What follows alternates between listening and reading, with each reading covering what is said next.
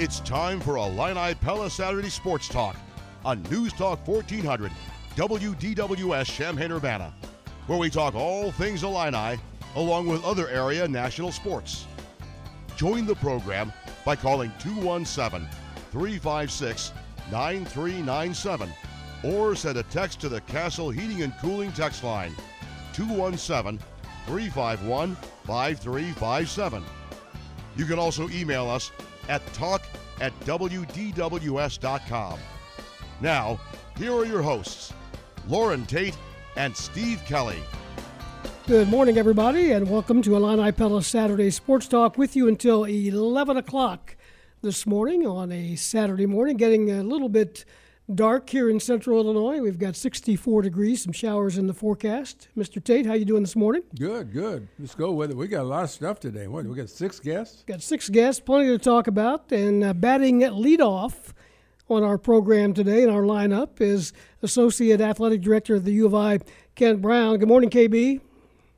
Good morning. You got to have somebody strong at the top of the batting order. With speed. Strong and speed, yes. I want to talk to Kent a little bit about Josh Whitman's announcement yesterday of the return of student athletes to campus beginning as early as June 3rd. So that's only, 10 days or so away. And tell us how that's going to work, KB. Yeah. So, this has been a plan that's been really in the works for several weeks, probably back into April. Our sports medicine staff, Randy Ballard, he's our director of sports medicine, Jeremy Bush, who's our head football trainer, really led the effort here to work a plan that keeps safe, that does a lot of testing, and continues to test. It's kind of a pilot for that might be able to be used even when students return to campus this fall on how to do this, because testing is going to be such an important part of it. But so starting sometime in early June, could be as early as the 3rd, could be a few days after that. Kind of, there's a lot of moving parts to this plan, and as we all know, as we've gone through this for the last 2.5 months, there's been a lot of moving parts to this whole process. But players will start coming in waves. Because of the intake procedures that are going to be in place, protocols, including a quarantine time, depending on where that person has been and what they've been doing, a questionnaire of who they've been around, have they been exposed, a test at the very front end that hopefully comes back negative, and then after that quarantine period is over, they can return to maybe their apartment or their campus housing unit that they've been using. So they're going to start bringing them in waves, because you can only handle so many people at a time at one day. So they'll probably bring these people in, all these players in, over several days, and try to get them back on campus. And then when they're here, they'll be tested at least weekly. Moving forward, maybe bi-weekly, depends on everybody's situation. They'll be every day they enter the facility. Say they come to work out at the Smith Center every day. They would have their own entrance, the players would, and they would have their temperature checked, their oxygen level checked. They have a short questionnaire of what they've been doing since the last time they were in the building. The staff who is really working with them on a day-to-day basis, that's the strength and conditioning staff, the sports medicine staff. We'll also have an equipment staff. We'll also have a special, maybe their own entrance to the building that they'll be tested.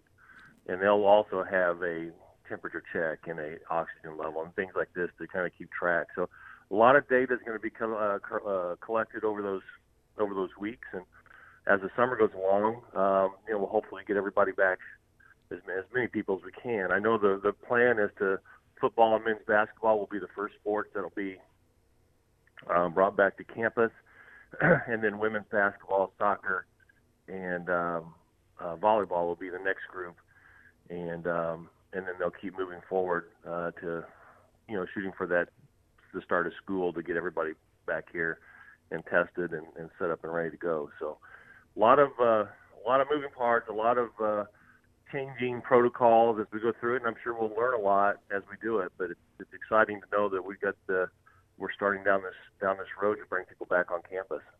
Well, one thing, Kent, that appears important in this is that you're going to have a positive test somewhere, sometime along the line. It's going to happen, and you're prepared to not have everything just shut down when that happens, as happened with the NBA. As soon as they got a positive test, it was over. But now I think that we all realize there will be, and you just have to bounce back from that and keep on going. Isn't that correct? Yeah. So, you remember back on when that test in the NBA happened, I think that day was maybe March 11th. And there was so little known about the virus, and no one knew, right? No one knew the seriousness, how it was going to affect people, how it was transmitted, there was so little information about it at that time that, the NBA just immediately shut everything down. So we've had a couple of months. I think the health officials have certainly dealt with, in our communities have dealt with positive tests and the best way to handle them. I think what we've seen is that the hospitals haven't been overrun, right? So they've figured out that maybe the best way to handle these tests or these positives is to isolate them and let them go through the process at home unless it gets to a serious point when they would be hospitalized. So especially, and it does affect everybody from all ages, so I'm not saying that, but it seems not to affect, younger people as hard as older people. And so there's a plan in place, very detailed plan on how to isolate and treat a positive test, and then to do tracing, who they've been around. I was amazed. I looked through the draft of the plan, and it's a significant, long plan with a lot of detail, and seemingly tried to think of every scenario to do it, but to be safe, right? I mean, that's what everybody wants, is safety and to lower the chances that it spreads. And so, to answer your question, yes, there's a plan to isolate and to treat, and then to trace and check those people that positive was around if we end up with one. Kent, let's make the point. These are voluntary. Anybody who does this and feel like he wants to even take the chance of coming back, I guess, doesn't have to. I mean, this is voluntary in June. But when does the voluntary end and the actual practices, would you say, start? Well, as Josh said yesterday during his press conference, this will be a summer that the word mandatory will not be used.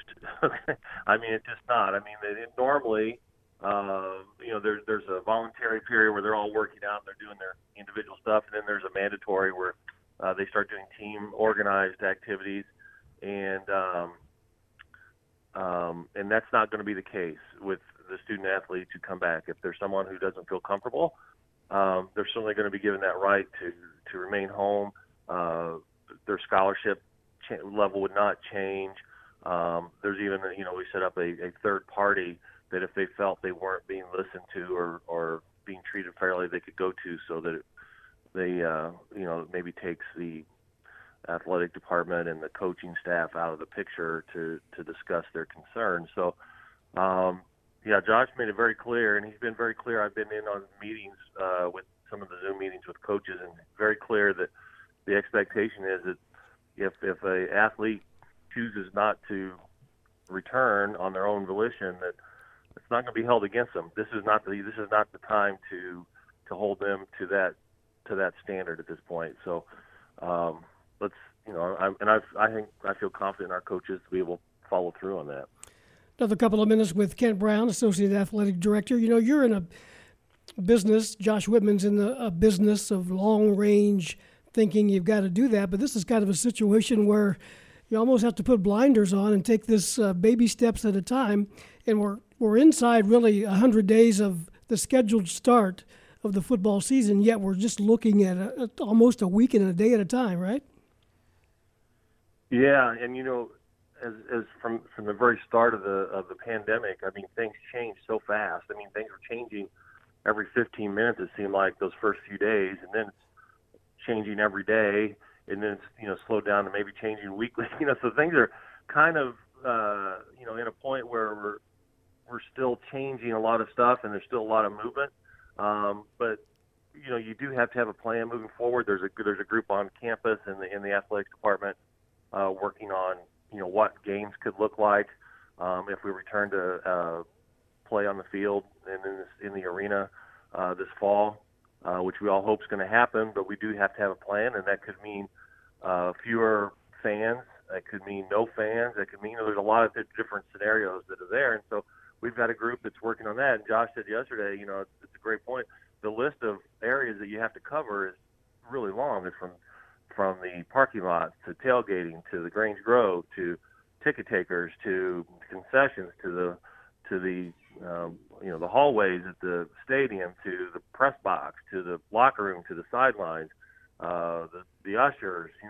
There's just a lot of different areas that have a plan in place depending on what direction we end up going. And I think we're a little ways away yet from knowing exactly what the plan's going to be in terms of what they're going to give us to work around. But we're at least having those conversations to have some ideas of what we're going to be doing when we get there.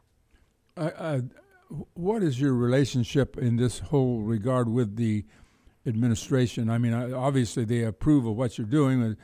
Do you get any idea what they're planning to do in the fall?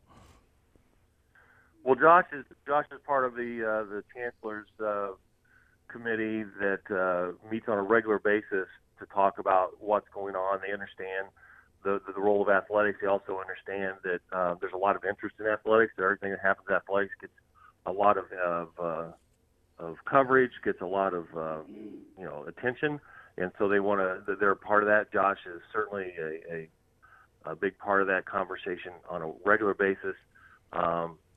We don't know what we're doing yet. I think we all hope that we'll have people back, but those are discussions that are being held on a regular basis as they work through it. And hopefully soon we'll be able to have some direction. I know that the chancellor, like I said, the chancellor and his staff are communicating regularly with all the different units on campus about what the plans are going to be. So, and as far as your something we're all watching. As far as your connection with other conferences, I see the Big 12 and Pac-12 are actually starting a few days later than the Big 10. I mean, you have a June 1 opportunity, but it's and you're starting June the 3rd. I see where some of them aren't starting till the 15th actually in June to bring it back. So you're probably in the front of this thing, aren't you? Probably a little bit, but it's every area is different, right? So in the Big 10, there's 14 teams in 11 different states. Every state is in a different situation. Nebraska and Iowa seem to be in a different role than Illinois. Wisconsin, Indiana, different than maybe Illinois. Michigan's maybe in a different spot. New Jersey, where Rutgers and Pennsylvania or Penn State. So everybody's in a different spot of what they're able to do and how they're able to kind of restart a lot of the things that we normally do. So, the West Coast and the Pac-12 may be a little bit behind because for other reasons. But I know that every day, and Josh has talked about this a lot, every day the ADs have been talking every morning.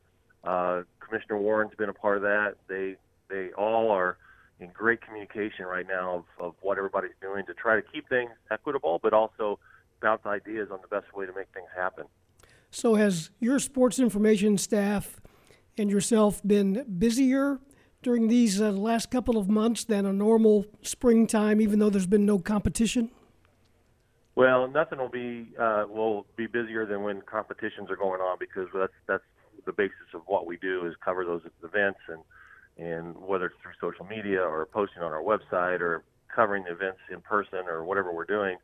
But we've stayed very busy. We've tried to coordinate a lot of media opportunities with student athletes and coaches and others, staff members throughout the last 2.5 months to make those to get some stories out there. We've done a lot of work with our social media staff to continue providing content and stay engaged with our fans. I tell you what, we've been doing a lot of meetings, and a lot of it's planning meetings, right? So meetings on what we're going to do when we come back. Because at some point, it moved from reacting to what had happened to at some point knowing we were going to have a plan in place to come back. So a lot of talk and a lot of discussion on what we do as we come back, and so we've all stayed busy, and I've encouraged my staff to make sure they get their things that they would normally be pushing off to maybe later in the summer to get that stuff done, because when we go back to the office, and my staff will probably be one of the last groups to go in,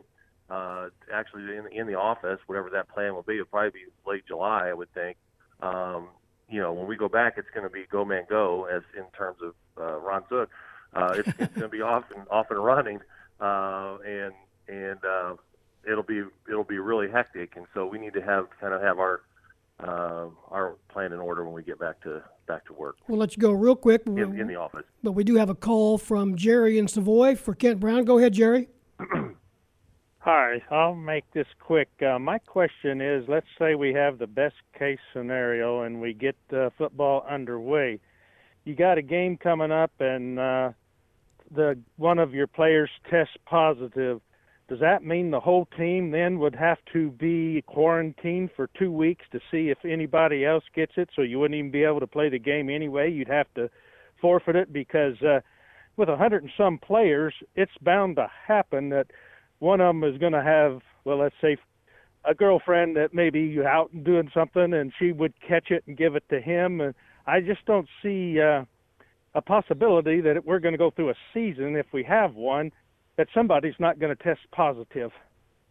Yeah, those are all great questions, and those are things that, I think, I'll be honest with you, I'm most familiar with our plan as to reopen and haven't gotten to what the plan will be once we get into the season. But I know that our sports medicine staff has got some ideas on how to isolate and continue testing and test everybody around that person, and to make sure it's safe. Our first priority is obviously the safety of our student athletes, and everybody who's around, the staff and the coaches and our fans, our media, whoever's at a game is our first priority. But I think that that sports medicine staff, the testing is going to be just critical throughout the year as they do that on a regular basis to make sure that that person if they do test positive is isolated and removed from the group as soon as possible to try to limit the exposure. Kent, you mentioned your staff. You're losing a key guy on your staff. Derek Neal is leaving after 16 years on the staff covering various sports.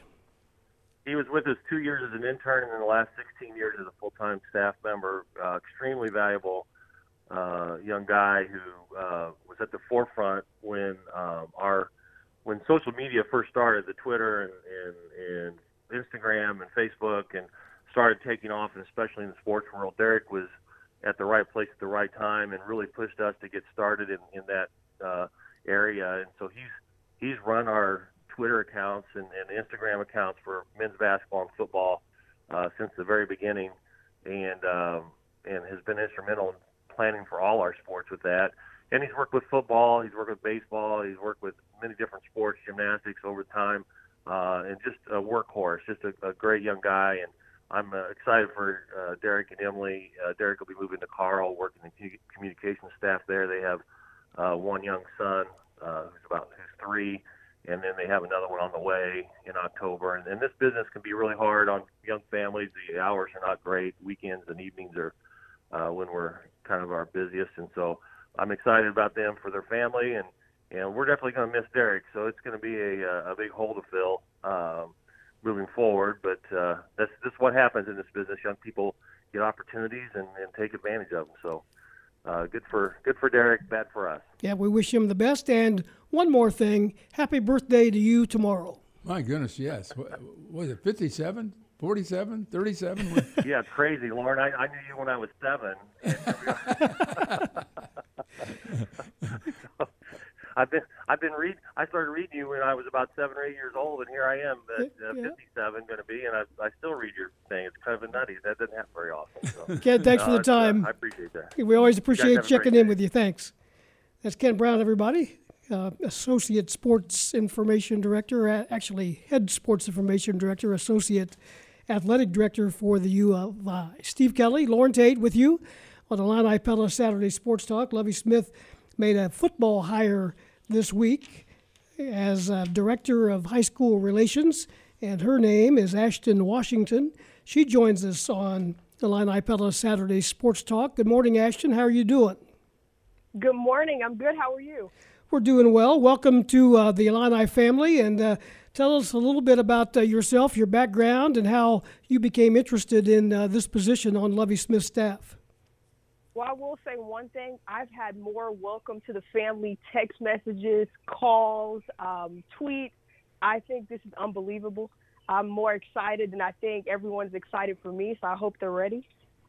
Overall, just trying to, from coming from Texas to Illinois, just graduated last year from Houston-Tillotson, 2019 graduate.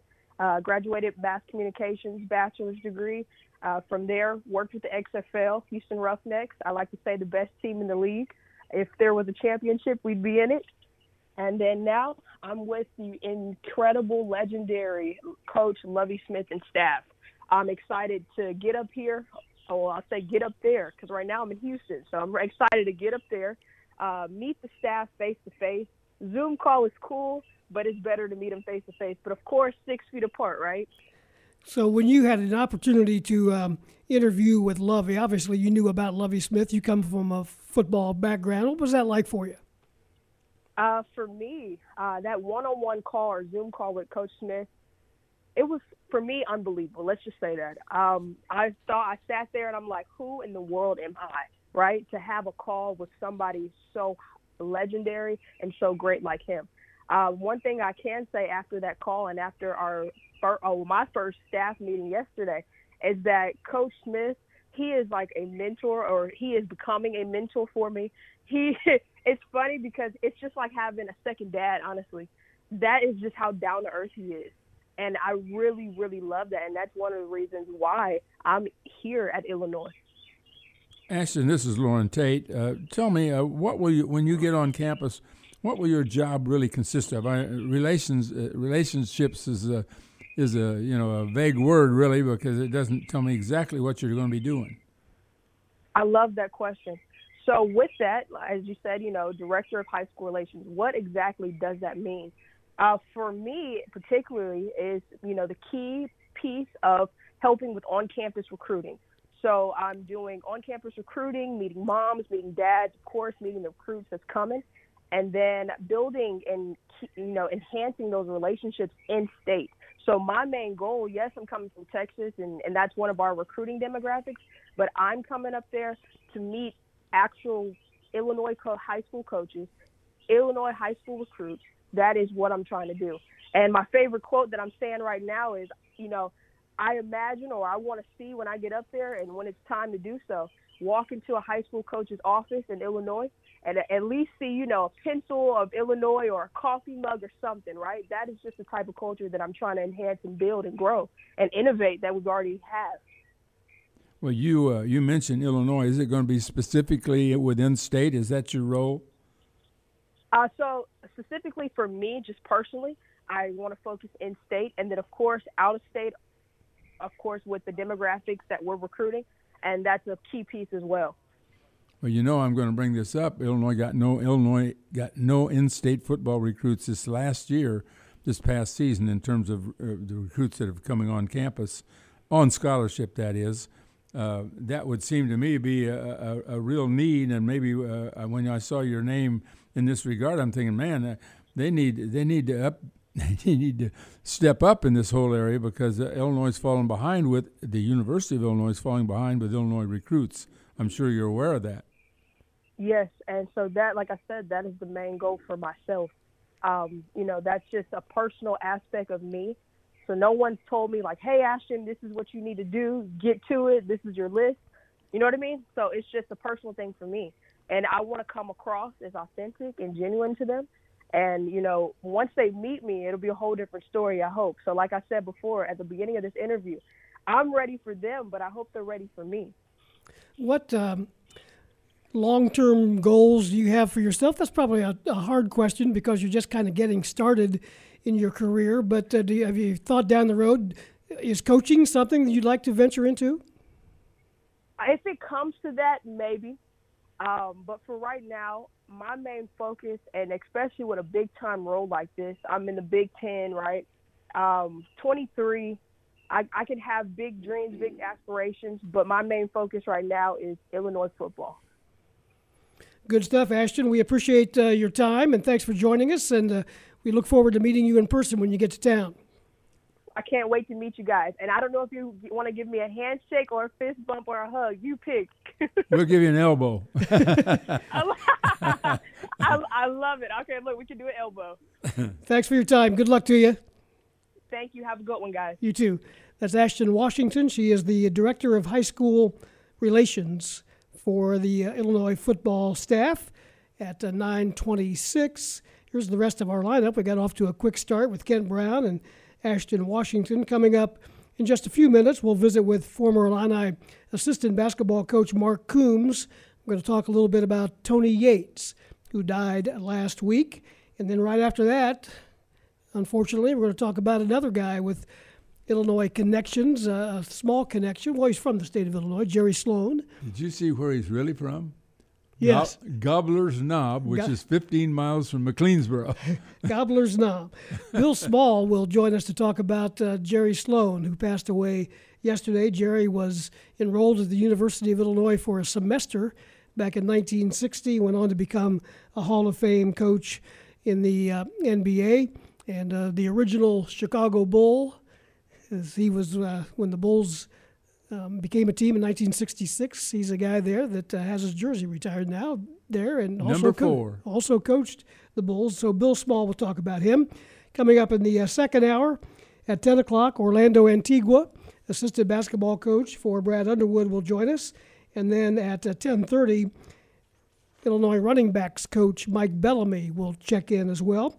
Also between now and 11, we'll have some audio sound bites of Bobby Roundtree, who met with the media yesterday via Zoom, just almost exactly a year, just over a year from that accident down in Florida that injured him. He's got some inspiring words, and we've got some openings for your phone calls as well. 356-9397 is the phone number. Illini Pella, Saturday Sports Talk. And when things do get back to normal and you're thinking about your windows or doors, think about the Pella Window Store, 1001 North Country Fair Drive in Champaign. They have a series called the Lifestyle Series of wood windows and patio doors that provide outstanding sound control and energy efficiency, all at an amazing value. Most styles are available with triple pane glass, which can improve energy conservation. The Pella Lifestyle Series is a leader in energy efficiency. Plus, you can personalize solutions for each room in your home with all kinds of different product packages. With the Pella Lifestyle Series, you can choose the features that fit your project's unique style. And with many colors, finishes, and grill pattern options, you'll find Lifestyle Series windows and patio doors to complement your home and budget. Check them out when you can. 356-6474 is the number for Illini Pella. They'll make an appointment to visit with you, and once they get back open, we'll let you know when that is. But they're still working with customers, so check them out, or check out their products at pellaofchampaign.com. 9:29, a break. Back with more after this. Stay with us.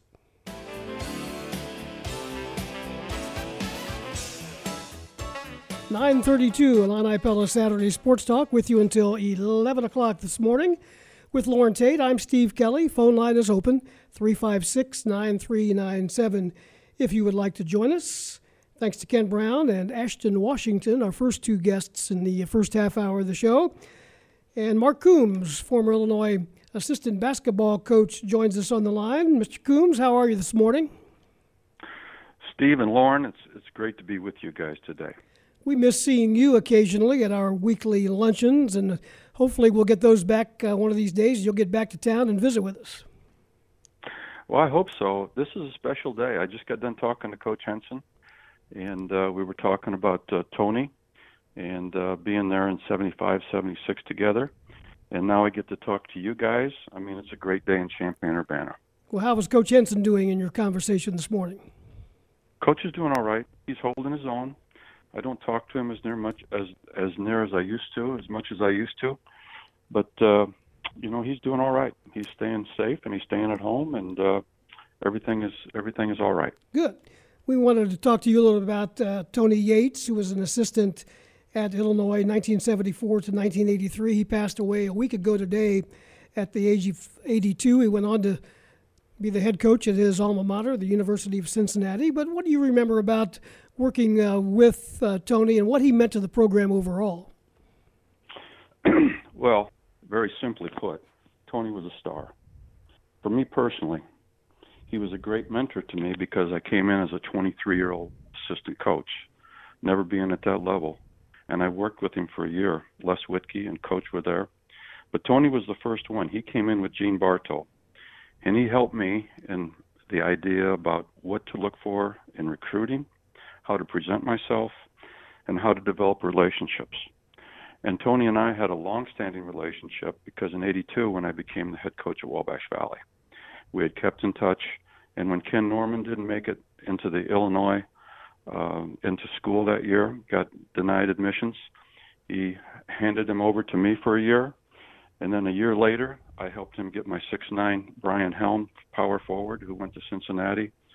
So we trusted each other, we worked well together, and we had great respect for each other. Well, Mark, this is Loren. Talk about some of the players that he brought in. I mean, I think of Harper. I think he told me he flew down there about 20 times to Florida.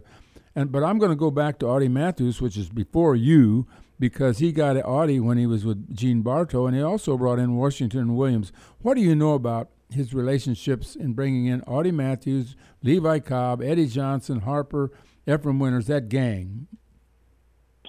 Well, George Montgomery, Reno Gray, right. Ken Norman, all those guys. And what Tony did, he bridged the gap. And he was the first guy there when Lou came in. Lou was an outsider. Les came in very shortly thereafter. He was a head coach in the south suburbs at Rich East. And then I came in August. But what Tony did was help Lou to establish a different kind of relationship in the Chicagoland area with the high school coaches. And at that time, Loren, high school coaches were king. Mm-hmm. If a high school coach said you couldn't call one of his recruits, and you did, he would cut you off his list. It's not like it is now with the AAU guys.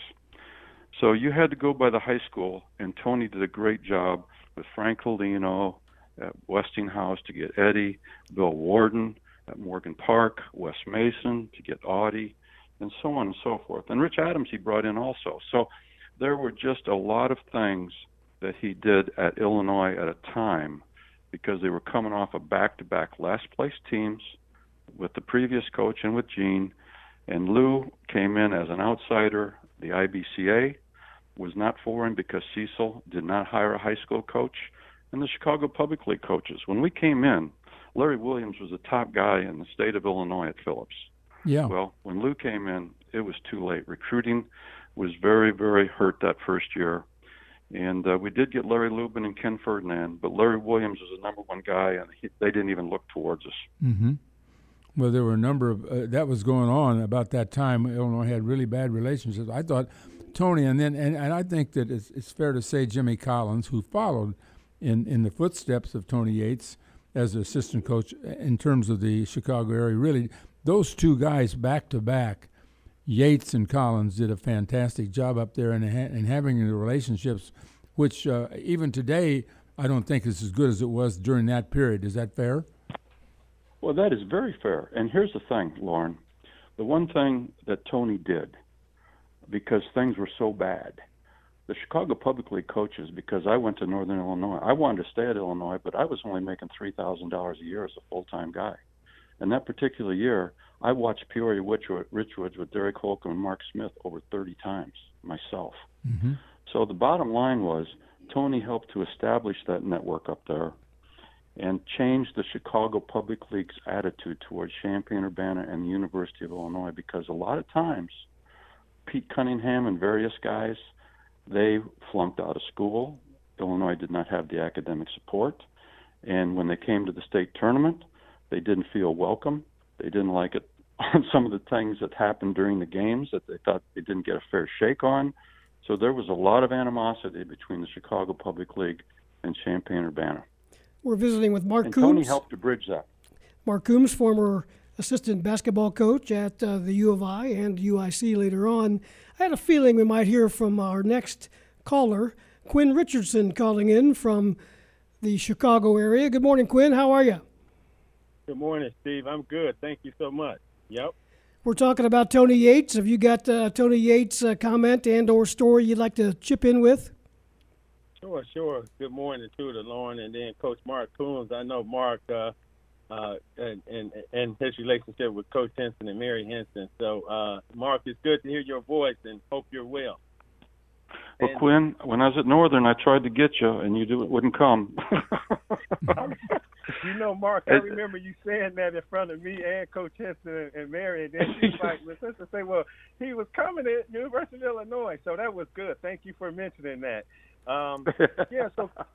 Coach Yates, Les Wookie recruited me, and I think he also recruited Perry Range. But Coach Yates, when I signed my letter of intent with the University of Illinois, he came to my house. My mother had coffee and cookies and things like that, and my high school coach came over. So, ironically, about 3 months ago, I put the picture up in my basement because I got 2 Illinois walls downstairs. I shared those pictures with Miss Henson and Coach, but so I put that picture up with Coach Yates, my father, and my high school coach, Bob Frazier, and I went back and looked at it when I, had heard he had passed away the other weekend, Saturday, I think early Sunday morning. So one great thing that, Coach Yates was, a great basketball mind player. He talked with me a lot, and one of the things that he said, it was during a game, and I think this was from his military background, right?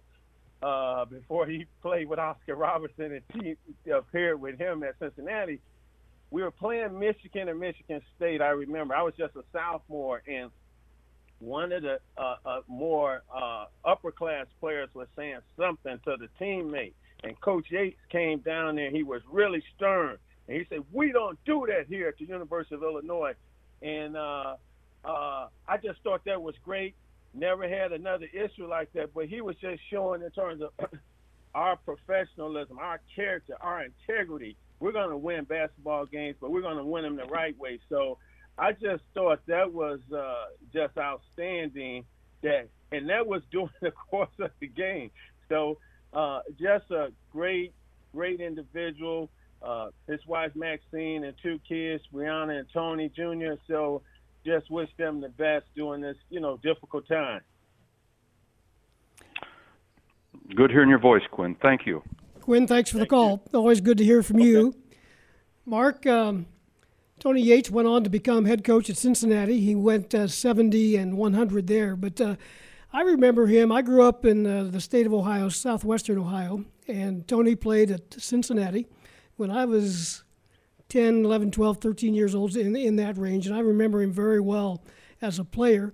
He was an All-American player, third-team All-American, yet he never averaged more than 8 or 9 points a game, but he was an assist guy. He was a point guard, and he played in 3 consecutive NCAA championship games. He was a great player. And won 2 of them. Yes, he did, against Ohio State. And LT, he should have won the 3rd one, right? Well, it was an overtime game with Loyola. I mean, it could have gone either way, right? But yeah, they had a big lead towards the end of the game, or a nice-sized lead, and they couldn't hold it. But that was a little bit before my time. But he was a great leader, and he was an older guy too, because he was in the Army and then he came out, and I think that helped him some. And the one great thing about Tony is he could relate to all groups of people. He really could. I mean, he could relate to the administrators, he could relate to the corporate people, he could relate to the people that worked on the grounds. I mean, he was just a people person, and everybody liked Tony Yates. I was at Oscar Robertson's home when they hired Tony at Cincinnati. He had a big affair, and I drove over there. And, because I was really close to Tony, as you know. We played a lot of tennis and some golf together, but a lot of tennis. And I could beat him when we started because I had played tennis. He'd never played tennis before, but once he learned how to play, I had no chance. It's like hitting it against the wall. But why did he fail at Cincinnati? What was the problem that they just couldn't get it going there? Yeah, I mean, he had established himself in Chicago so well, and he brought a group of people to the school, to the campus, that were not qualified to play right away. Okay. And that sort of, and some of them didn't make it academically, and so on and so forth. So, when the momentum gets away from you, it's hard to really bring it back. And the one thing that Lou and Tony did together, Tony did a great job of helping Lou establish himself in Chicago with Landon Cox, who just passed recently, and the various coaches in the Chicagoland area. And Lou himself, as a recruiter, and I've been told this by many other guys, they said, you really work for a guy that gets after it. He will stay there in the morning, and he'll stay there all day and watch all the games. A lot of head coaches wouldn't do that. So it was really good that Tony helped Lou become an insider instead of an outsider when he came during the period of time they were together. And they worked very well together. And then when Les went to Western Michigan and Dick came in, he was there. And then when Jimmy came in, he had contacts in Chicago. But Lou always had the contacts also that Tony helped him to establish. Sonny Cox, Hambrick, and all those various guys. Another couple of minutes with Mark Coomes. Another one of your fans is on the line. Don Rue calling in from Savoy. Go ahead, Don. Good morning, Mark, Steve, Loren. I just wanted to mention briefly that I was an assistant at Bloom when Audie was there, and when Tony Yates came in to start recruiting Audie, he was the most personable coach that came in, and he remembered every assistant coach at Bloom's name. He was always friendly. You'd see him at games, and he just was a great assistant. And I think a lot of assistant coaches in college maybe missed the type of personality that Tony had, and he was just a great guy. That's all I have to say. Thank you. Thank you, Don. We appreciate the call. Hey, Don, thank you.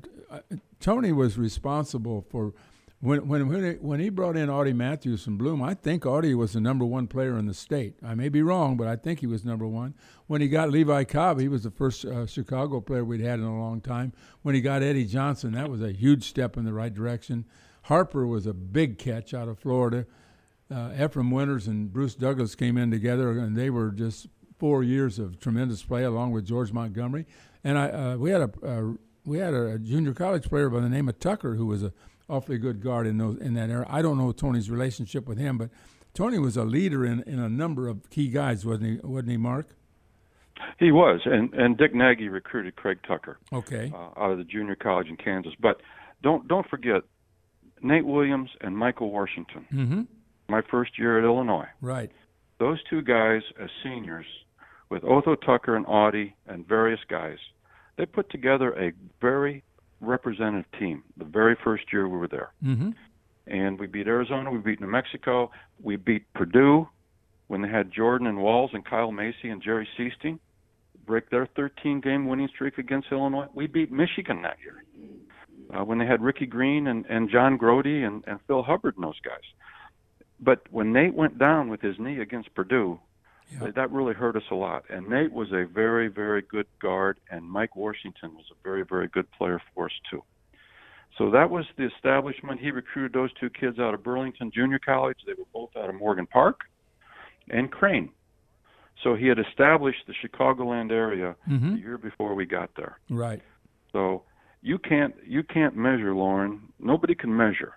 I can only tell you the value of Tony getting into Chicago and helping Lou and then Jimmy to establish the Chicagoland area for Coach Henson's program for 21 years. The credibility was enormous for us. We'll let you go in a minute, Mark. Got another call here real quick for you. Brad is calling in. Go ahead, Brad. Hello. Go ahead. Mark. Okay, Mark, this is your old friend Brad. With not too much to do lately, I watched the old Illinois versus Michigan 1989 semifinal. You sure had a lot more hair back then, buddy. What game was that? Hey, it's amazing. I talked to Glenn Rice about that 2 years ago down here in Florida, and he said we had the best team in the country. And I said, how come you beat us then, Glenn? Because of Glenn Rice scoring 35. That would help, wouldn't it? No kidding. If they would have had a clock Glenn, back then, like they, Mark. Yeah. Mark, I was watching that. If they would have had a clock back then, you guys would have had more. Illinois had more than 2 seconds left on the clock for that inbound play. Yeah. Well, that's water under the dam bridge. I mean, that's water under the dam. Water under the damn bridge. I like that. I'm going to use that sometime. Hey, Brad. That's a good one. Yeah. Brad has only brought that up to me 15 times. Well, make it 16.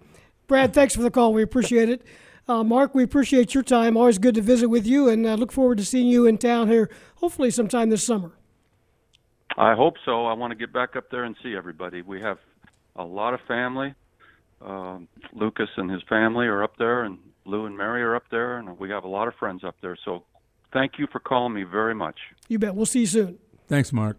Okay, bye. Mark Coomes with us. Need to take a break at 9:50. We'll do that and be back with more in just a moment. Stay with us.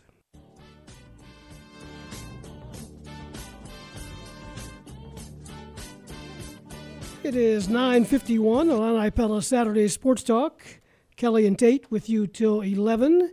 Busy first hour as we go down memory lane, sadly, with the passing of a couple of people with connections to the U of I. We just had Mark Coomes on talking about Tony Yates, who died a week ago today over in Cincinnati. And Jerry Sloan passed away yesterday, the longtime coach of the Utah Jazz, Hall of Fame coach. And as we mentioned, Jerry, and Loren remembers this better than I, although I was on the planet at that time, but I didn't remember that Jerry Sloan was actually at the U of I for a short time from Cleansboro, Illinois. The first semester of 1960, Bill Small, former Illini basketball player, was on that team as well. Good morning, Bill. How are you? Morning, Steve. Good morning, Loren. Good morning. What do you remember about Jerry Sloan and his brief time here? Got many memories about Jerry. He and I became good friends. We communicated occasionally later on, but Jerry Sloan in 1960 was targeted by Harry and Howie as one of the two people we needed to get on our ball club. So he assigned Dave Downey and myself to basically recruit Jerry. And back then, players could go out and recruit. Dave and myself made 2 trips to McLeansboro. I think Keith Kemper flew us down in his little plane, and we recruited Jerry very hard. We even went to his high school graduation, and it paid off. He came to Illinois in the fall of 1959, and he was a intimidating force as an 18-year-old. He was 6'5", right around 100 pounds, but he was like a blacksmith. He had arms that were really big and strong, and jawbone. You could tell he was tough. He'd grown up in McLeansboro, Illinois, outside McLeansboro, as I think Loren said, Gobbler's Knob, the youngest of 10 kids. And his father died, I think, when he was 4 or 5, so he was raised by his mother and his older siblings. And he worked on the farm all the time. And then had a tremendous senior year. McLeansboro was very good. I think they got beat in the Sweet 16. But anyway, he came to Illinois, and he was with us just a couple months. He enrolled in the fall of 1959. And at Thanksgiving, freshman went home on break. Jerry never came back. He just didn't feel comfortable here at Illinois. I'd ask him later on what the reason why he left. And basically, he said that he felt overwhelmed. He was intimidated by the big school and the big classes. Plus, his girlfriend, who eventually became his wife, Bobby, was going to school at Southern. So when he left, he decided to stay home after Thanksgiving break. I think he worked a couple months. He was thinking about enrolling at Southern, but he ended up at Evansville. And of course, everybody knows what happened at Evansville. It's a Division II school, and he dominated, and they won the national championship by, I think, 2 of his 3 years. But he would have been an integral part of our ball club. Probably if we'd have had him for a couple of years, who knows what we could have done. We might have won the national championship. He was not a good shooter. He was not a good shooter at all, but he was strong. He could play defense. He could rebound as well as anyone I think I've ever seen.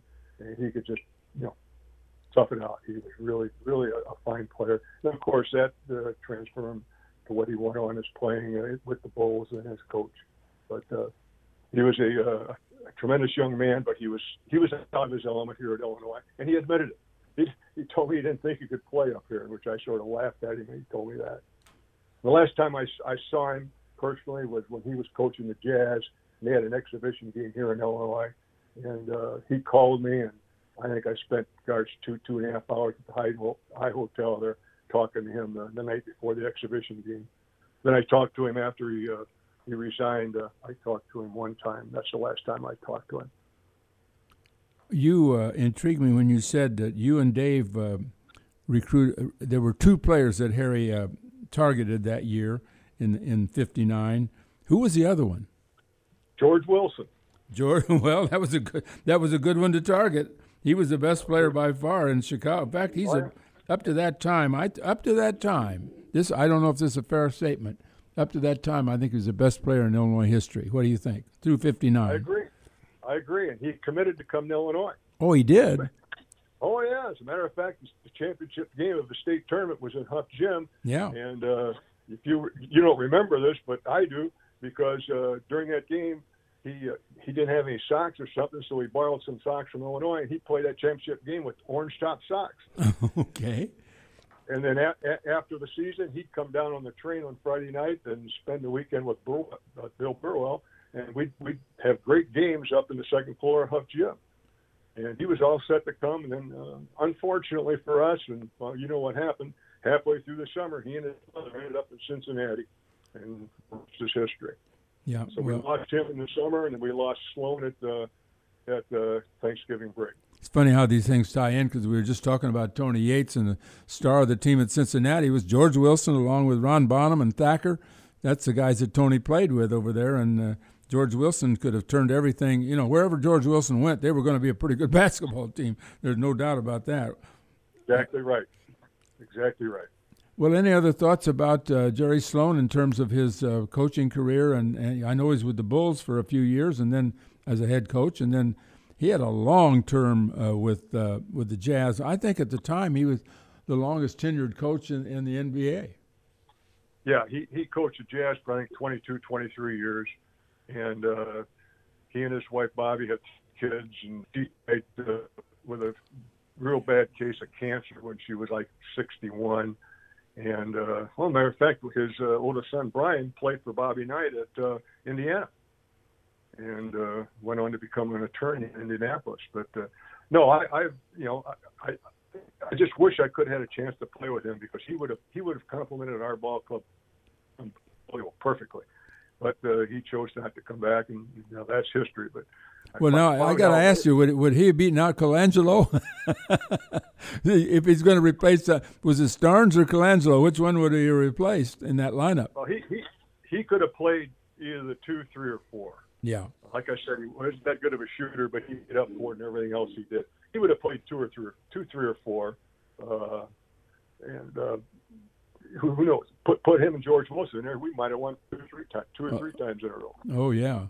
Well, Jerry was a unique individual from Southern Illinois. Like I said, he just was out of place up here in Illinois. It wasn't the right place at the right time for him. He found his own element down at the smaller school at Evansville, and he and Bobby had a nice life together, and it worked out well. Matter of fact, he used to work on the family farm a lot, and I found out later on. In fact, he might have told me that the night we were talking at the hotel, that in the summer he worked for Fisher from Ferguson's Macedonia down there, which is a little southwest of McLean, and he worked for Bill during the summers from the time he was like 14, 15 years old. So that's why he was so big and strong and ahead of his game. He'd worked all his life. he played with Van Leer. Boy, what a pair that was for the Bulls. And but I wanted to bring up the fact that at the end of his career in 2011, I think that on February the 9th of that year, they were 31-23. He had a quote reports of conflict with players, and he resigned. And Darren Williams was right in the middle of that. And 2 weeks later, the Jazz traded Darren Williams to the Nets. That's the former Illini Darren Williams. So he talked to me a little bit about that. I'm not going to get into that, but he had some problems with Darren. And D was on that team for a year or two. Mm-hmm. And, but he just didn't get along with those two guys very well. Hey, Bill, we appreciate your time. We'll let you get out to the golf course. How's your game? Haven't played yet. Come on. Have not played yet. I've been nursing some minor ailments and trying to get them better, and I'm going to start playing next Friday. Good deal. We appreciate it. Good to talk to you. We'll see you soon. Thank you, guys. Have a good day. Thanks, you too. Bill. Bill Small with us.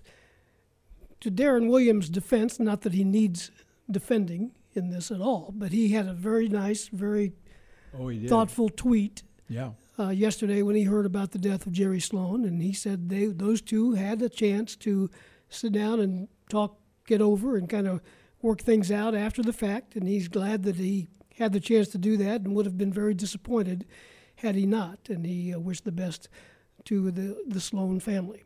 You know, Sloan had a style that didn't fit all the players. Right. I mean, in fairness, as long as he had Stockton and Malone, Stockton pretty much ran the ball club, and I think Darren thought he was running the ball club too when he took over, because he was the point guard, and maybe they had some differences of opinion how things should be done. Sloan had one of the all-time great quotes, and I can't do it verbatim, but he told the guys in the NBA, the guys that work 8 to 5, some 7 days a week, they don't want to hear about you guys being too tired to play basketball. Yeah. And that got to him, and that's the background he came from. You know, he was a collector of tractors. He had like 30-some tractors. He was a big John Deere guy. Okay. Yeah, then he sold his tractor collection at some point. Anyway, 10:02 WDWS, Champaign-Urbana. Hour number 1 is in the books. We'll have hour number 2. We'll lead off and talk some Illinois basketball with assistant coach Orlando Antigua. After this, stay with us.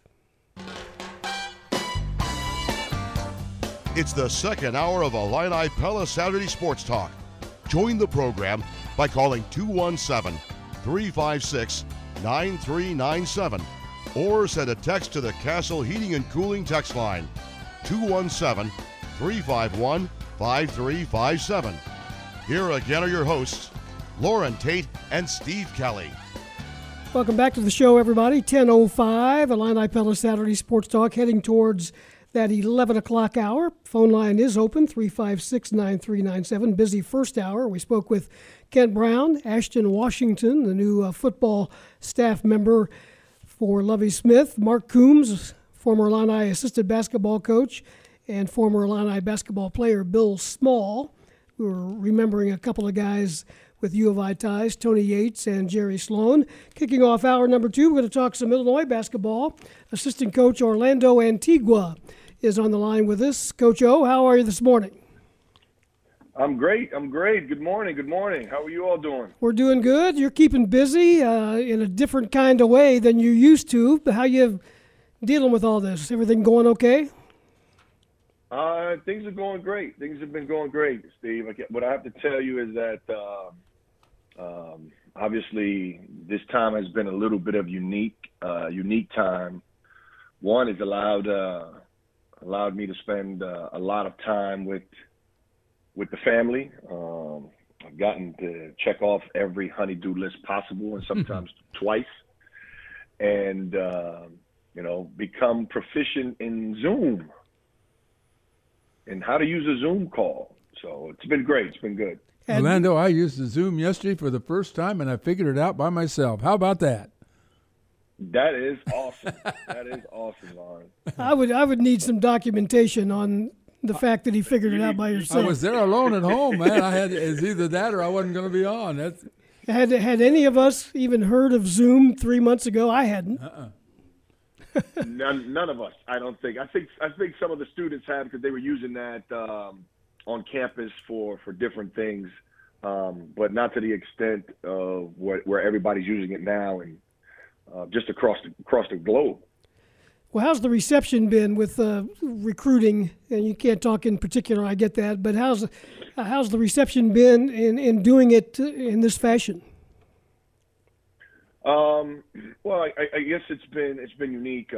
Fortunately for us, we have done a lot of legwork early on in terms of some of the kids that we identified in the 21 class that we wanted to recruit. So we had already established a lot of relationships there. Where this comes into effect, the quarantine would have been had we not seen some of these kids, had we not throughout the year established some of these relationships and communications, and it would have been extremely hard just to go off of what many people are doing now, is just watching old footage, old video, high school video. And that's one way to recruit. The other way is also to get the chance to see and feel with your own eyes. But like I said, fortunately for us, we had already identified some guys early on that we were targeting, and it allowed us to continue those relationships in a different avenue, using the Zoom, utilizing the virtual world, and us being able to continue to communicate and share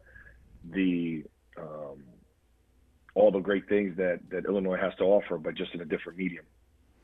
Orlando, you're in that process now of bringing players back on campus, and I understand that Kofi Coburn is already here. Is that correct, that he is on campus? I know he put his name in but for the draft, but is it true that he's on campus? That is true.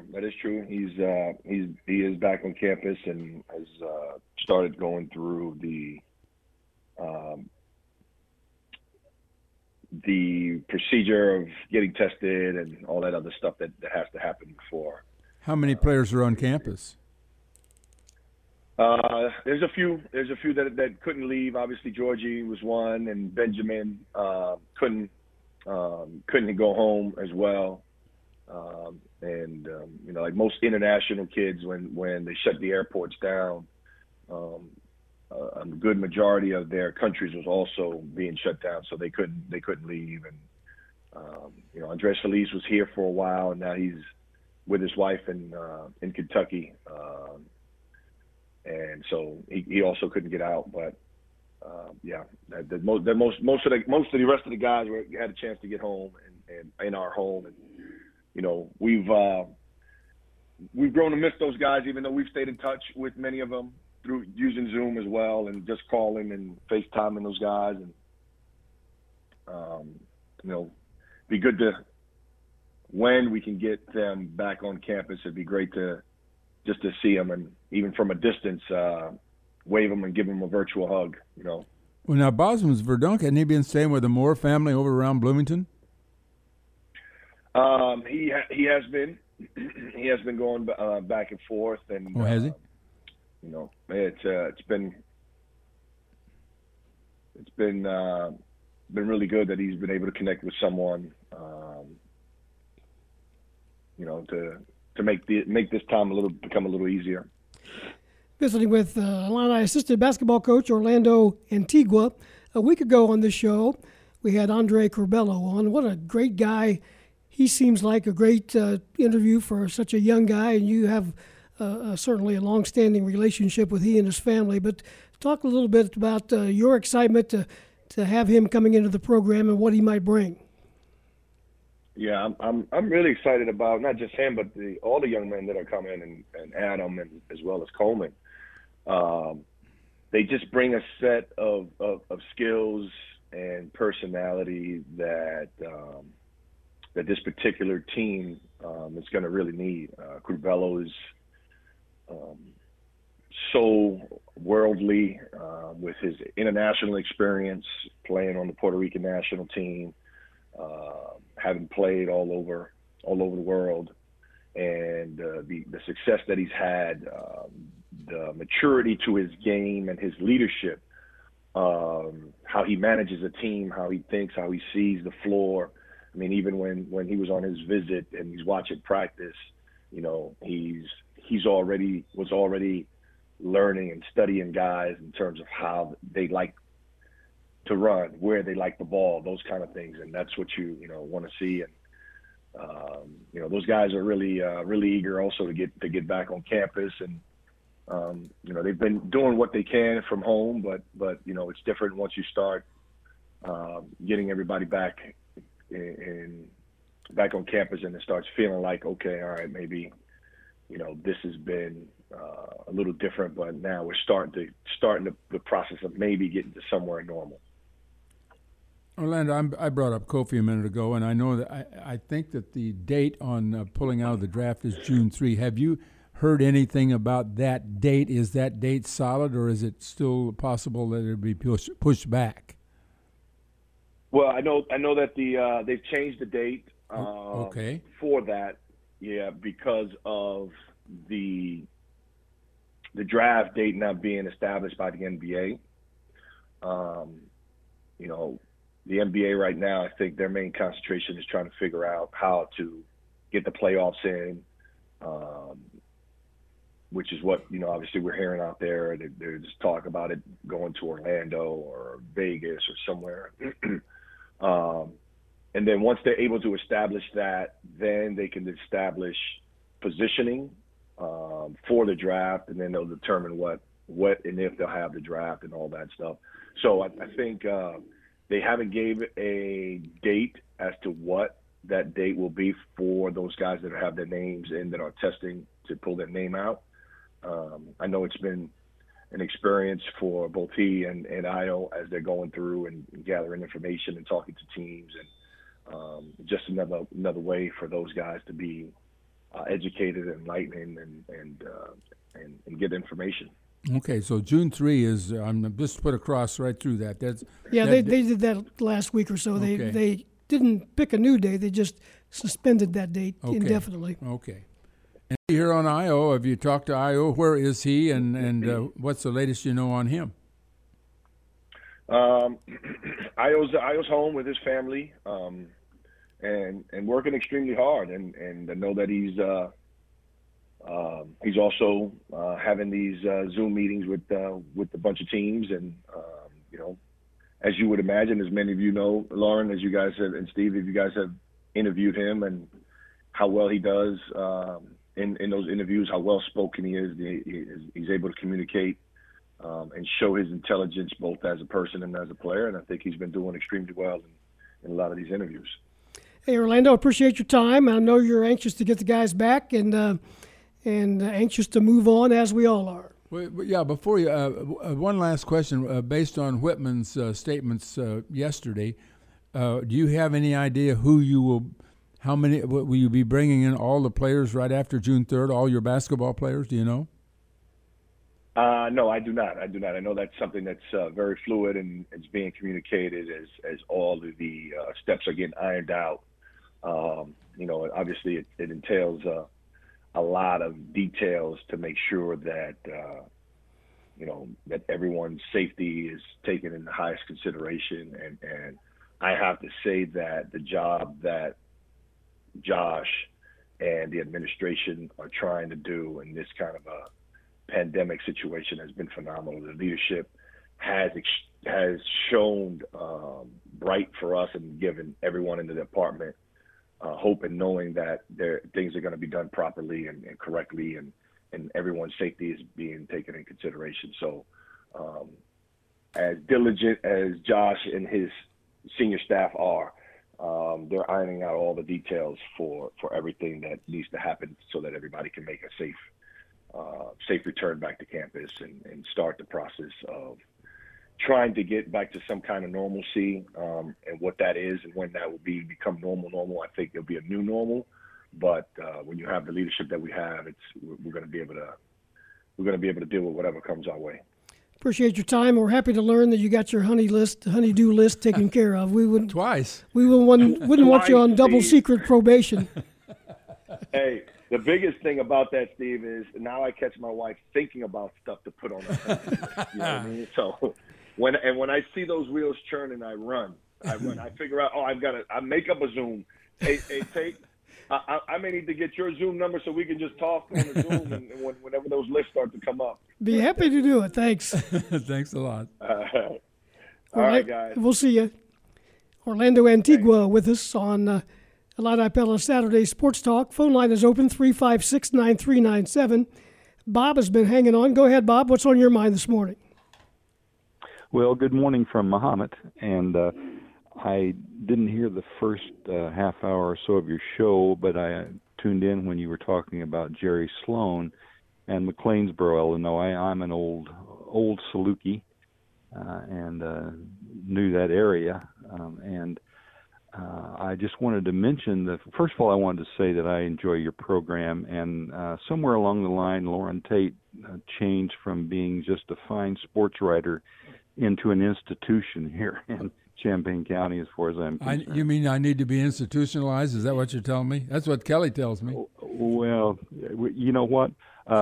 Steve Kelly, Mr. Elfritz, is he knows perceptive. I don't know. At any rate, I just wanted to say about McLeansboro, they turned out some other pretty good athletes. They had a coach there for many, many years named Gene Haley. And he also, fellows that came from there that were pretty outstanding were the Burns twins, one of whom went to Northwestern. That's and also became an attorney and ran for lieutenant governor. Okay.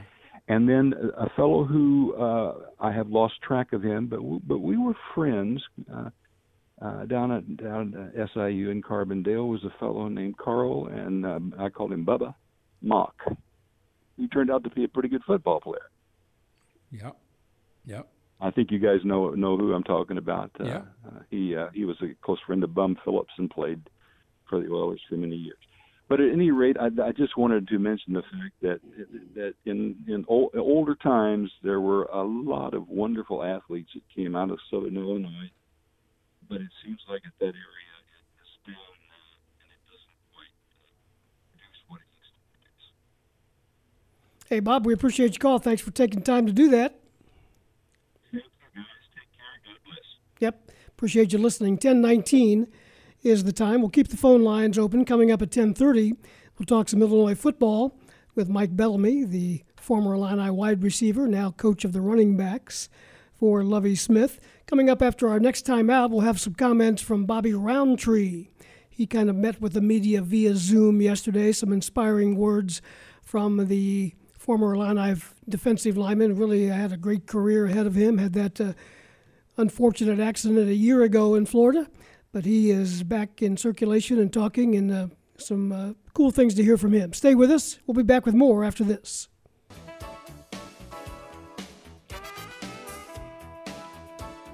(10:22) Illini Pella Saturday Sports Talk with Loren Tate.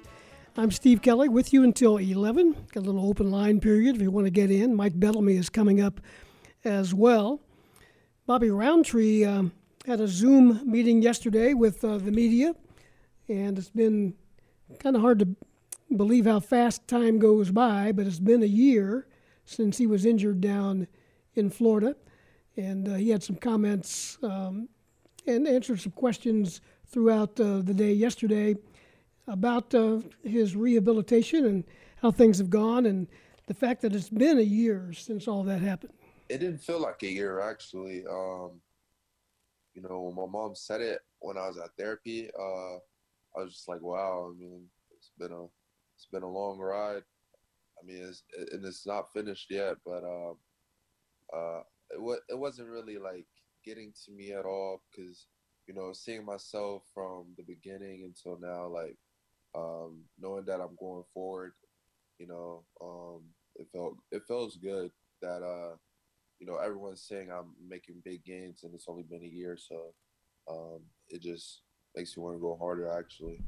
Bobby Roundtree, and he's got some goals that he's been working on, and as happens in going through life, goals sometimes change. Here's more from Bobby Roundtree. Having that independence again, I'm not used to having, my mom and everybody caring for me and doing things for me that I can't do, and I can't wait to just be independent again, and also, I got goals. I want to want to, travel. I'm not saying this is keeping me from doing that, but, just getting back to what I really want to be and do, and, just seeing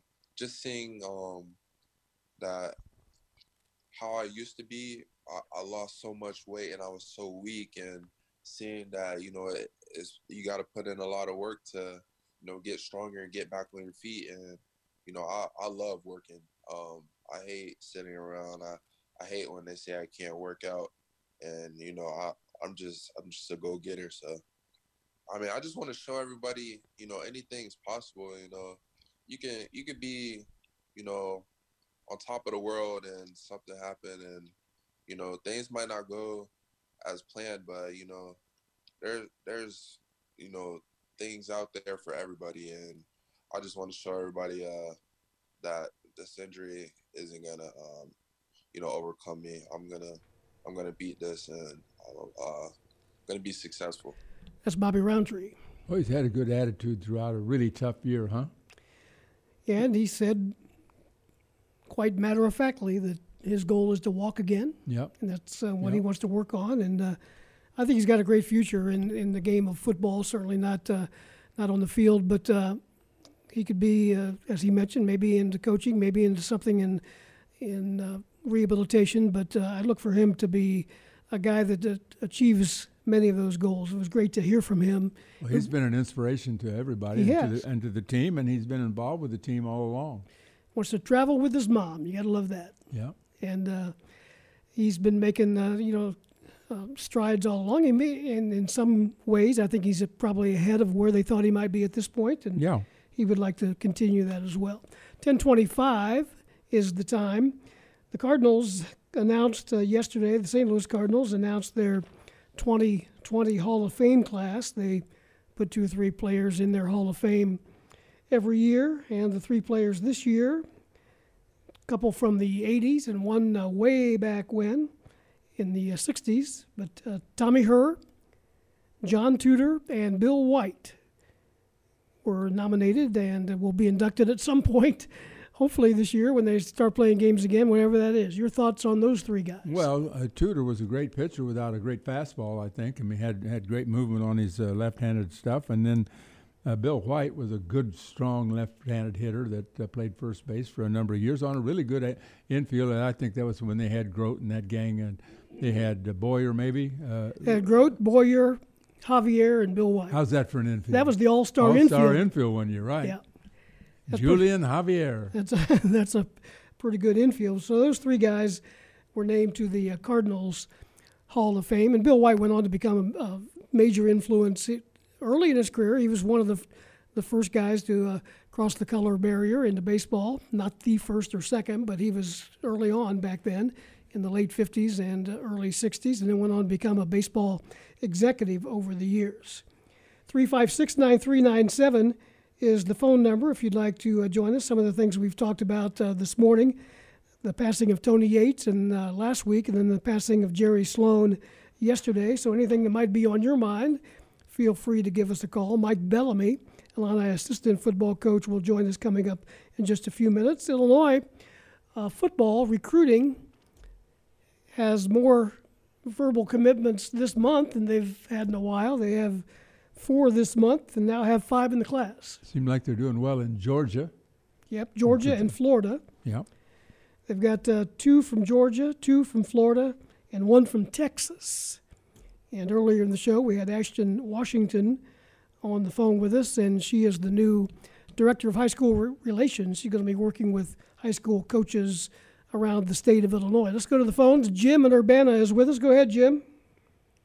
Hi, Steve and Loren. How are you today? We're good. How are you doing? I'm doing good. I'm out painting the deck. One of the honey-do list. Yep. What's on your mind? A couple comments. One of them was I'm so old that I played one of the last years when Loren was playing baseball. Oh, my goodness. Back in the, you are old. Back for the Champagne Merchants. You remember that? Oh, I was bad. I was bad. That was my last year. I that's think what I said. There was a reason why they called me Ragarm by that time. It was falling off. Well, you had a great career because I followed it through the papers and things when I was younger, and I was just proud to be on the team with you that one year, you know. And Fred Schooley was our coach. Fred Schooley, Mouse, Ron Maurer, just a bunch of good guys. Ernie Westfield. Yeah, you know that I pitched on that team until Dave Schultz got out. They had a number of players at the University of Illinois who were going to play, but they couldn't play until a certain time, and the EI League started before they were eligible, so I filled in until he got there. When Susie got there, I quit. Yeah, Dave was a good friend of mine. He was a great two-way athlete, you know. And my other comment was for Steve, is I miss him doing those trivias because I've got a whole bunch of coffee cups. Well, put those on eBay there, and you might get a quarter for them or something. There you go. And my last comment is the Cardinal infield you were talking about, Bill White and Julian and all those guys. They were known as the $1 million infield at that time. Do you remember that? Okay. Yeah. The whole infield, $1 million. Couldn't do that today, could you? No. Well, thanks for the call and have a great one. Yep. Enjoy your deck. Thanks, Jim. Appreciate it. 10:30, WDWS, Champaign-Urbana. We'll take a break and be back with more on the Illini Pella Saturday Sports Talk after this.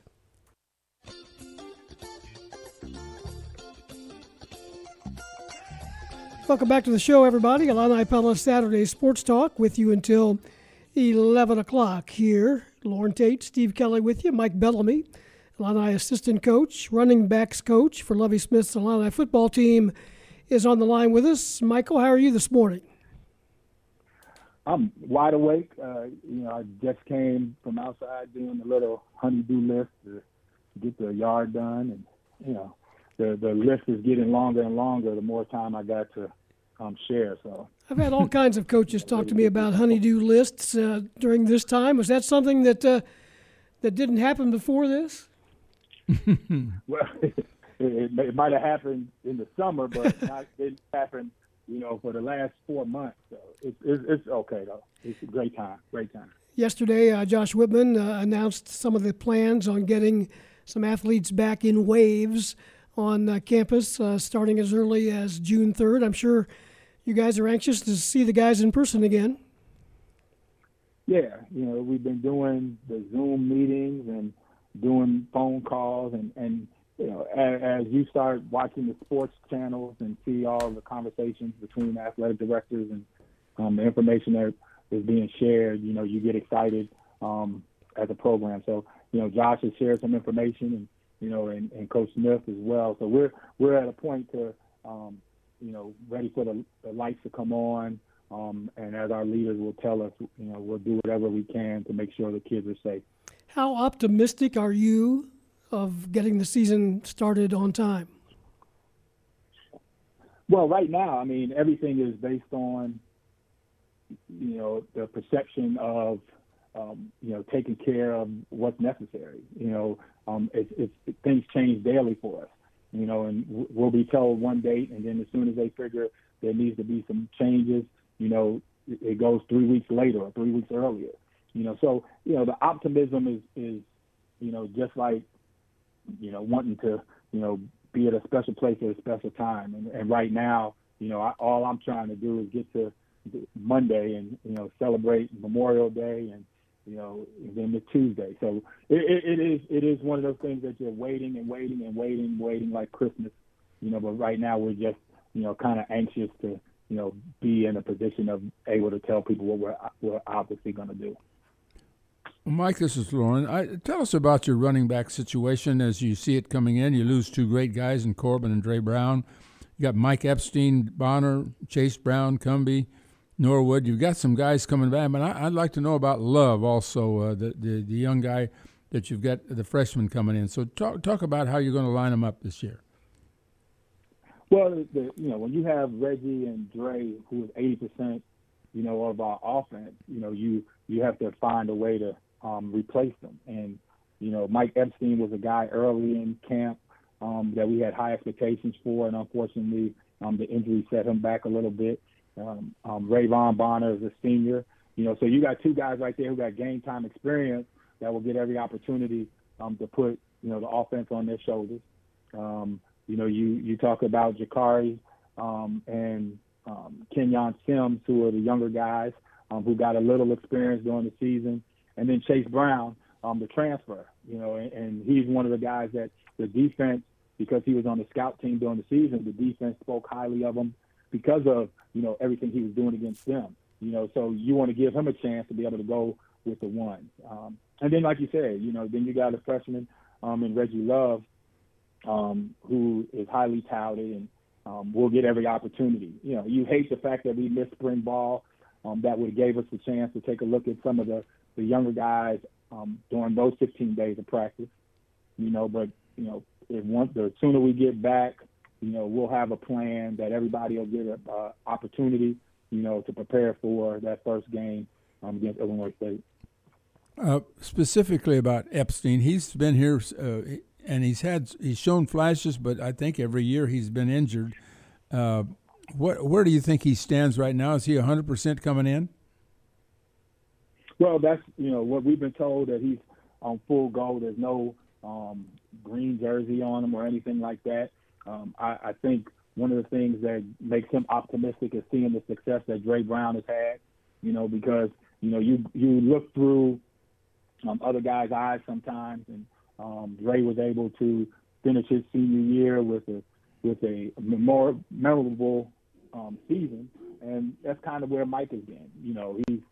He was the first guy that made a phone call after he got hurt, saying that I'm rehabbing, ready for the next season. So his mentality is all about preparing this team to have a successful season. So I'm very, like I said, excited for his opportunity. But we'll take it slow and take baby steps, and as soon as everything is off of him, we're full speed ahead. We're talking it over with Illini assistant coach Mike Bellamy. Speaking of opportunities, have you heard anything about Corbin and Brown as far as what might be next for them?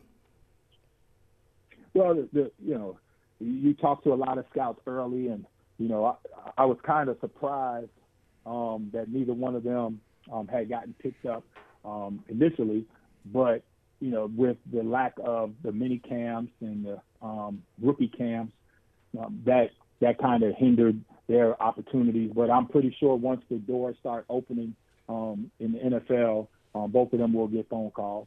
If not, for tryouts, they'll definitely get phone calls for practice squad or something like that, and get an opportunity to fulfill their dreams.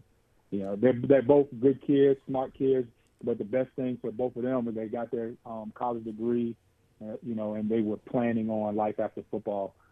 Maybe not this soon, but they'll be fine. You're into the 2021 recruiting, Mike. Do you intend to bring another running back in with this class, this next class? Well, I mean, the thing about it, numbers change all the time, and you're at a point where sometimes you assume you're going to bring one in, and you might need that position somewhere else. So at this moment, we're just looking at the best players for the 21 class. Our numbers fluctuate depending on, guys' success.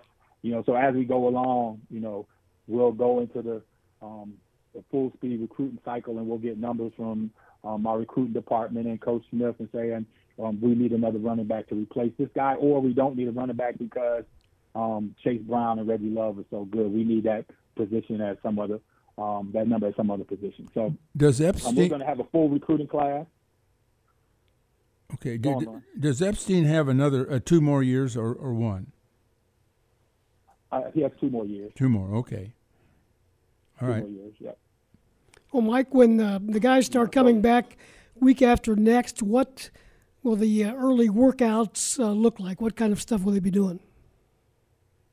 Well, again, everything for us has been, just as you guys got the information, we're getting it as well. So for us, the dates have not been confirmed, but from the early standpoint, just like in every other league in the NFL and the NBA, the guys are coming in that have to deal with them, and that's the strength staff, the training staff, and then the players start coming in. So our meetings will probably look similar to they look now, where we're on computers.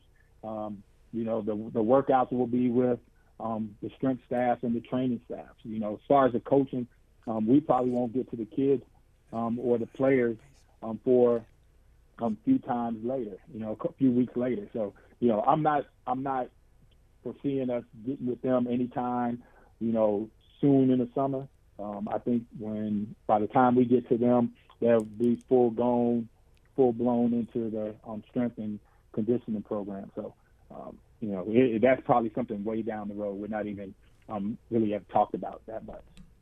Good stuff, Mike Bellamy. Appreciate your time as always. Hope to see you soon. All right. See you all as well. Have a great Memorial weekend. You too. Mike Bellamy, running backs coach for the Fighting Illini football team at 10:42. We'll take a break. Loren and I will be back to talk some baseball after this. Stay with us. Back in just a moment.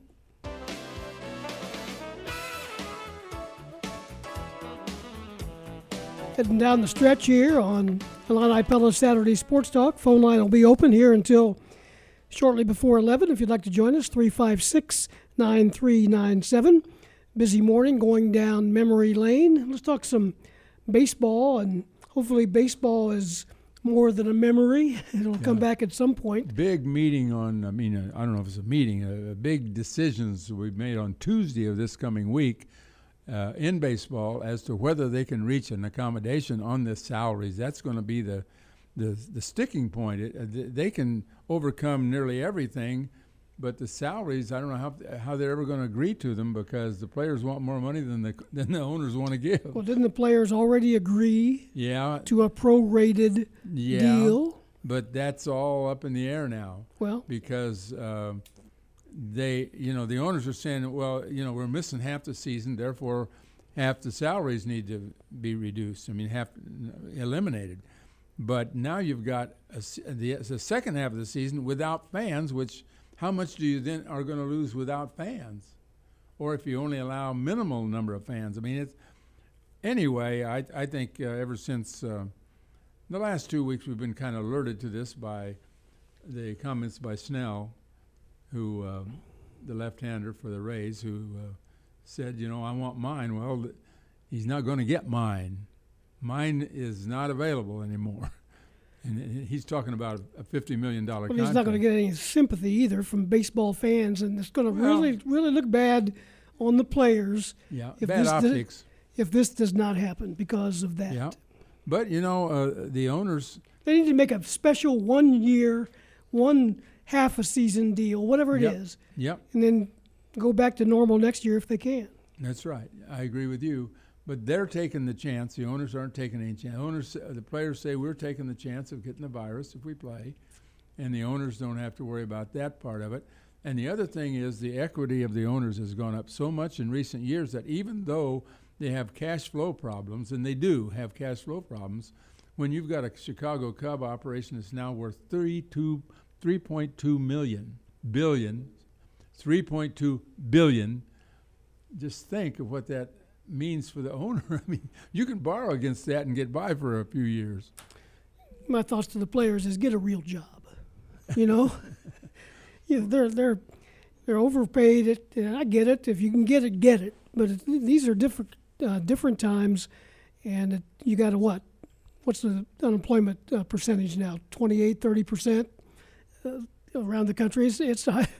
I think they'll lose some fans as they did back in they'll lose a lot of fans if they don't have, because then you'll know that it was the inability to reach a salary agreement is what prevented it, because they have got everything else, I don't want to say taken care of, but they have a plan, and it would begin with practices in June and playing on the 4th of July. That's the goal. I thought we might hear from Marty on this. Marty down in South Carolina. Hey, Marty, or North Carolina, what's going on? Steve, what would make you think that I would have something to say on this? I've been doing this a while. Oh, okay. Good show, good people, good thinking about Jerry Sloan and Tony. Blake Snell, nice left-hander, Cy Young a couple years ago. I would say this to him. Tampa Bay won more games last year, and he didn't pitch hardly at all until the very, very end of the season. So they'll be fine with or without him. And he ought to stick his finger in a big pool of water and pull it out and see how long the ripples last. It's a tough situation. I would like to see owners and players play for the sake of the country, do something for the sake of the country, because they both make millions and billions during the rest of their seasons. This is one to get what you is enough to live on, just like you're an average Joe for a change. And then maybe you'd appreciate all that money that's been flowing in, because when I was a kid, players had to have jobs in the off season to make ends meet. I mean, these guys. They don't want to hear that. Don't you know that, Marty? They don't want to hear that. I know they don't want to hear it, Loren, but sometimes history is a good teacher. Yeah. You know? Yeah. Kurt Flood gave up his career to make an opportunity for these guys. I mean, he gave up some of the best years of his career, and he died in some ways a broken man in some ways. And maybe they ought to just remember that sometimes doing things for the good of others is worthwhile. You know? Just kind of the way I am, Loren. Maybe I'm not as old as you, but I might be as old-fashioned. Let's put it that way. Okay? Okay. Hey, I don't like it, and I've listened to you guys for several years on the DH, and this is just a precursor to it, and I don't like it at all. I know it's inevitable and all that. But I do wish they maybe instead of going to all DH, they ought to go to all pitchers hit for a change and see how that works and if it speeds the game up or not. So just a thought. No, it's not going to happen, I know. No, it's going to be all DH this year, and maybe for the future. I know, and I do not like that. I understand what they're saying their reason is, but that's horse crap. It really is. Got pitchers can hit. Tell you what, Fergie Jenkins and Bob Gibson used to be dangerous hitters. You know, there were other guys like that. So, yeah, but they hit all their lives. The pitchers today are not hitting all their lives. I know, and I blame that on, I just blame that on the game taking the easy way out and trying to specialize people way too much. And how much longer are pitchers pitching now on average? How much longer are their elbows lasting? Pitching less and less and less and less. Yeah, and how much?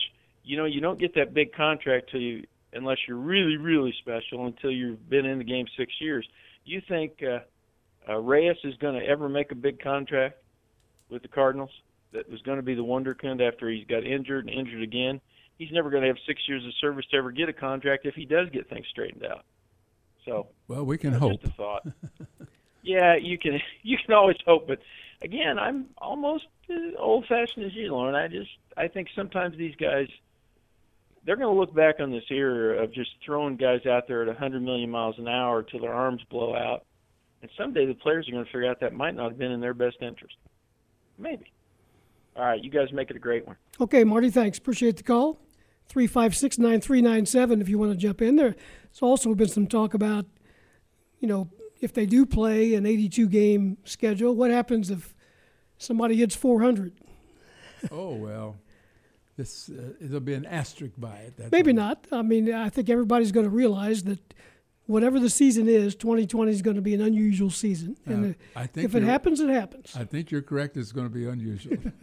But they can get the 82 games in and then get the playoffs in, and hopefully they can do it. The thing they have to be prepared for is the same thing that we mentioned for the colleges. There will be positives. You can't stop just because there's a positive test. You can't. I mean, because you know it's going to happen. You just can't let that throw you for a loop. You have to make every imaginable, case, but you just you can't. You have to be ready for the bumps in the road. We were talking to Tom Ackerman on this show last week, and we commented about how much we look forward to talking about X's and O's, so to speak, and game action and what happened last night and who's pitching today and what college football team will be ranked in the top 10 and where does Illinois rank in the Big Ten preseason polls. It'll be fun to do that again. Everybody's anxious for that to happen. Yeah, well, when you start talking about polls, I saw that basketball poll and put out by The Athletic the other day, and Illinois is, like, in basketball, ranked 10th or 11th, which shocked me. I mean, they're behind Purdue. They're behind a lot of teams that they finished ahead of this year, and they should be even better next year, we would hope, although I'm anticipating. Too many question marks, right? Right. I mean, right now you don't know, who's going to be back and who isn't. I asked you about Weston, off the air. Both Westons have hired an attorney and an agent, but Caleb Weston could come back. He's a junior. He'll be a senior, and he makes all the difference for Ohio State basketball team. If he's their center, they're a better team than if he's not there. And Illinois is a better team if Kofi's there.